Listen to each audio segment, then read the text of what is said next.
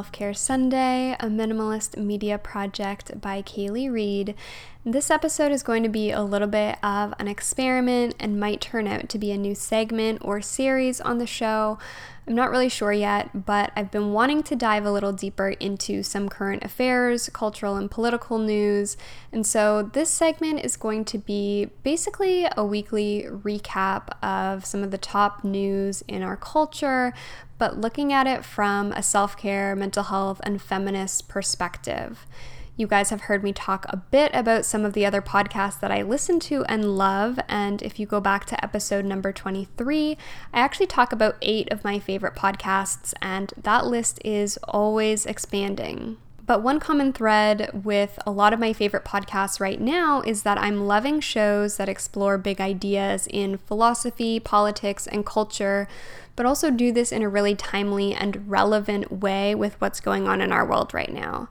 So I've been thinking about starting a new show under that angle, especially with the Canadian elections coming up this year and so much happening in the political space in the United States. But for a lot of people, politics might not be your idea of self-care, and that is totally okay. Self-care looks a little bit different for everybody. But while floating this idea of creating a new show around, I've also been looking at ways to provide some more value and context around things happening in the media from a self-care, mental health, and feminist perspective. And so that's where this mini segment is coming from, and that's kind of where the idea for this segment came from. The political stuff is probably still going to be for another podcast, but I wanted to dip my toe into the world of current affairs and what's going on around us culturally. So this is going to be a little bit more of a cultural commentary on things happening around us. And it might become a weekly thing or not. Let me know after this episode if you'd listen to more of these segments or if you prefer the long-form interviews with guests or solo episodes on more reflective things. This show is my own self-care, but obviously I want to produce something that's valuable and meaningful to my listeners. So screenshot this episode and tag at Self-Care Sunday or me at Kaylee.e on Instagram and let me know what you think. All right, it's time to get into this episode of What's Current this week. First up, did Revolve fuck up? If any of you follow body positive influencers on Instagram, you most definitely saw the new collection that Revolve dropped on their website earlier this week in collaboration with LPA and Lena Dunham. Basically, the collection featured a few sweatshirts with big quote statements like, "Being fat is not beautiful, it's an excuse." That particular sweatshirt is the one that went viral on Instagram, and rightly so. It was worn by a tiny sample size model, and Instagram exploded. When I first saw influencers posting about this, my initial reaction was, WTF, can this be real?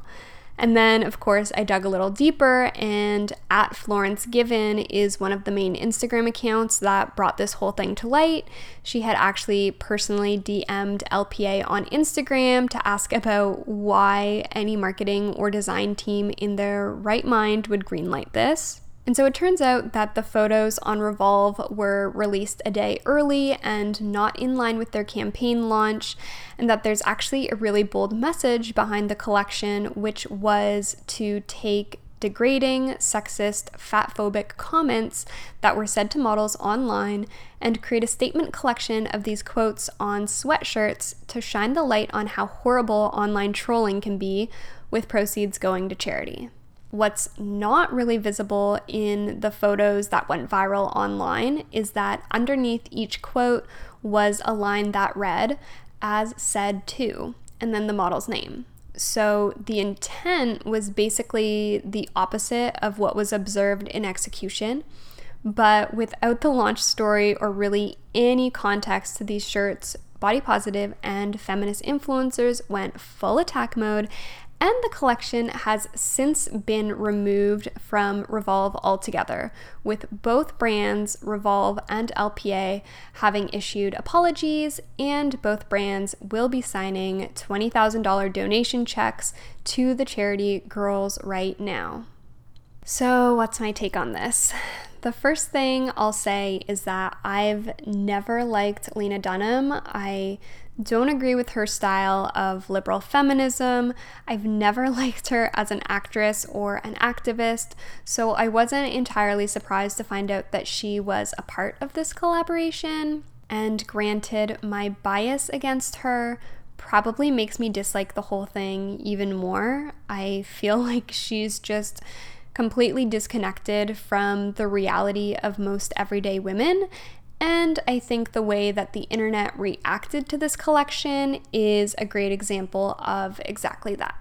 The second thing I'll say is probably counter to what a lot of influencers have been saying, which is I do think that intent here really matters. And I do think that there was good intentions behind this collection, but the execution was like watching somebody fall down the stairs in slow motion. I know a lot of feminists will say that the intent doesn't matter because what's done is done and the harm created can't be backpedaled by good intentions. That said, I disagree in this circumstance because I am a flawed human who miscommunicates at times, and because I have been a business owner and a fashion designer in the socially conscious space, and I know how difficult it is to execute perfectly on a controversial idea. I think the best ideas are often the most controversial ones, and if people aren't in some cases criticizing what you're doing, you're probably not doing anything that revolutionary or worth talking about. But I am going to say that they royally messed up in multiple ways in their execution. Not just with the timing or the way the story behind the product was told, but in really basic things like the product photos, which featured all super skinny cookie cutter models that were not reflective of the messaging on the shirts at all. And the collection was not even available past a size XL, which, if they were truly trying to make an impact and a statement in the body positive and feminist space, that would have been a key aspect in doing so. With small indie brands, I can totally empathize when sizing is somewhat limited because I know from firsthand experience how expensive it is to create and size a clothing collection. But for a massive retailer like Revolve to not offer a supposedly body positive sweatshirt in a size above XL is not only idiotic, but truly unacceptable. And to top it all off, the sweatshirts were priced at £162, which is basically $300 Canadian, and just goes to show again that this entire collection was made with some pretty elitist brainstorm bubble of feminism that is not accessible or relatable to 90% of the population. My final takeaway on this is that we need to do better or not try at all. Every existing corporate brand and 1,000,001 startups are jumping on the social responsibility bandwagon right now because it's proven effective in marketing to millennials. Forbes recently wrote a study that shows 81% of millennials expect companies to make public commitments to good corporate citizenship. And I think that's reasonable in an age where business has the ability to do good, and those two things can effectively go hand in hand for faster change and more progress. That said, I'd personally rather see companies stick to what they're good at rather than trying to pander to the social justice trend if it's in an inauthentic way or a fleeting attempt to ride the marketing bandwagon. Do better, execute better, or don't make that part of your marketing ploy.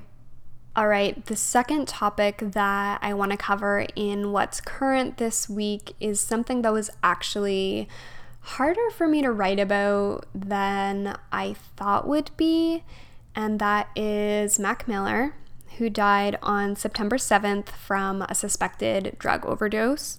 It's been just over a week now, and his death has been in the news basically all week. So If you're unfamiliar with Mac Miller, he's an American rapper who had just turned 26 this year and is by a lot of people better known as Ariana Grande's ex-boyfriend. They dated for 2 years and had collaborated on music together and then broke up this past May, which was basically only a month before Ariana Grande and Pete Davidson got engaged. So before I get into how I feel about all of this, I think there's some history about Mac Miller's relationship with mental health and drugs that should be talked about openly. Like a lot of artists and celebrities, he was not a stranger to drinking heavily and using cocaine and other drugs. He admitted to this in a Rolling Stone interview barely a month ago. And shortly after his breakup with Ariana Grande, he'd been arrested for a DUI. And after being blamed for his actions, Ariana Grande actually tweeted that their relationship had been toxic. And she wrote, "I'm not a babysitter or a mother, and no woman should feel that they need to be. I have cared for and tried to support his sobriety and prayed for his balance for years." So I've been a fan of Mac Miller for like over 7 years now, and I was pretty devastated when I found out about his death. I can so vividly remember being introduced to his music in the summer of my graduating year from high school, and I've been listening to one of his newest tracks on repeat for the past month, titled Self-Care, which was released in August. So here's my thoughts on this. I think what's been hard about processing this celebrity death or any death associated with drugs and overdose is that we as a society still have a really hard time understanding addiction, and specifically understanding addiction in relation to mental health. The reaction to a death by overdose compared to, for example, a death by suicide is strikingly in contrast. If we look at the narratives that followed Kate Spade and Anthony Bourdain's deaths earlier this year, the overall tone was incredibly empathetic from the general public. Yet, following Mac Miller's death, the overall tone, especially on the Twitterverse, was the opposite of empathy. Within a day of the news breaking, Ariana Grande's name was a #1 trending topic on Twitter, mostly with tweets filled of hatred for being a woman who didn't stand by a man struggling with his own demons, and ultimately choosing her own happiness and her own path versus staying in what she described as a toxic relationship. And this is where things get really muddy, because I don't want to be somebody who is commentating on celebrity relationships, and I know that there is so much behind what we actually know of these people and what really goes on in their lives and in their minds that we will never ever understand. That said, if I've learned anything from this year, mental health being in the news with so many celebrity deaths, I think that there is a lot of opportunity to take things away from these events and to learn something and to reflect. So here's my 2 takeaways on this. The first is that we need to honor the choices of women who leave relationships that are unhealthy for them. And the second is that we need to separate the person from the illness when we talk about death. In terms of honoring the choices of women who leave unhealthy relationships, the media seems to have a really hard time with this. It's as if everybody who's ever written a tabloid about a celebrity breakup has never been through one themselves or doesn't actually understand that individual self-care can be more valuable than trying to make an unhealthy relationship work. So I completely respect and admire Ariana for choosing the path that was best for her in that moment. And as much as I am a fan of both of them, I think it's incredibly selfish and unfair to hold celebrities to a standard that you wouldn't hold for yourself, and to expect people to stay together even if they're unhappy.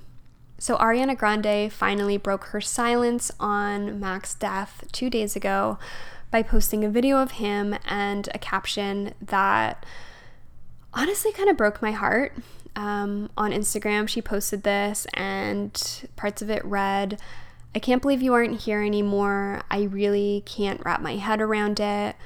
We talked about this so many times, and I'm so mad. I'm so sad that I don't know what to do. You were my dearest friend for so long, above anything else. I'm so sorry I couldn't fix or take away your pain. The kindest, sweetest soul with demons he never deserved." I think that kind of pain is really difficult to process.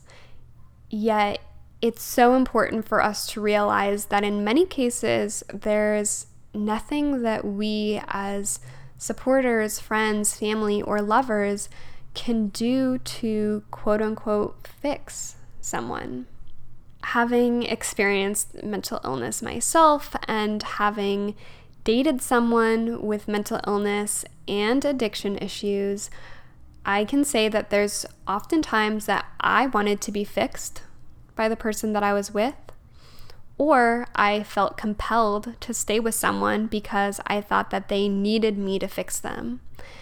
And there's this romanticization in that I think is actually really dangerous if we get caught up in it, because a lot of these issues can only be solved with a combination of professional help, therapy, self-care, and I think most importantly, self-determination. If someone doesn't have the will to get better, it's almost impossible to get them there.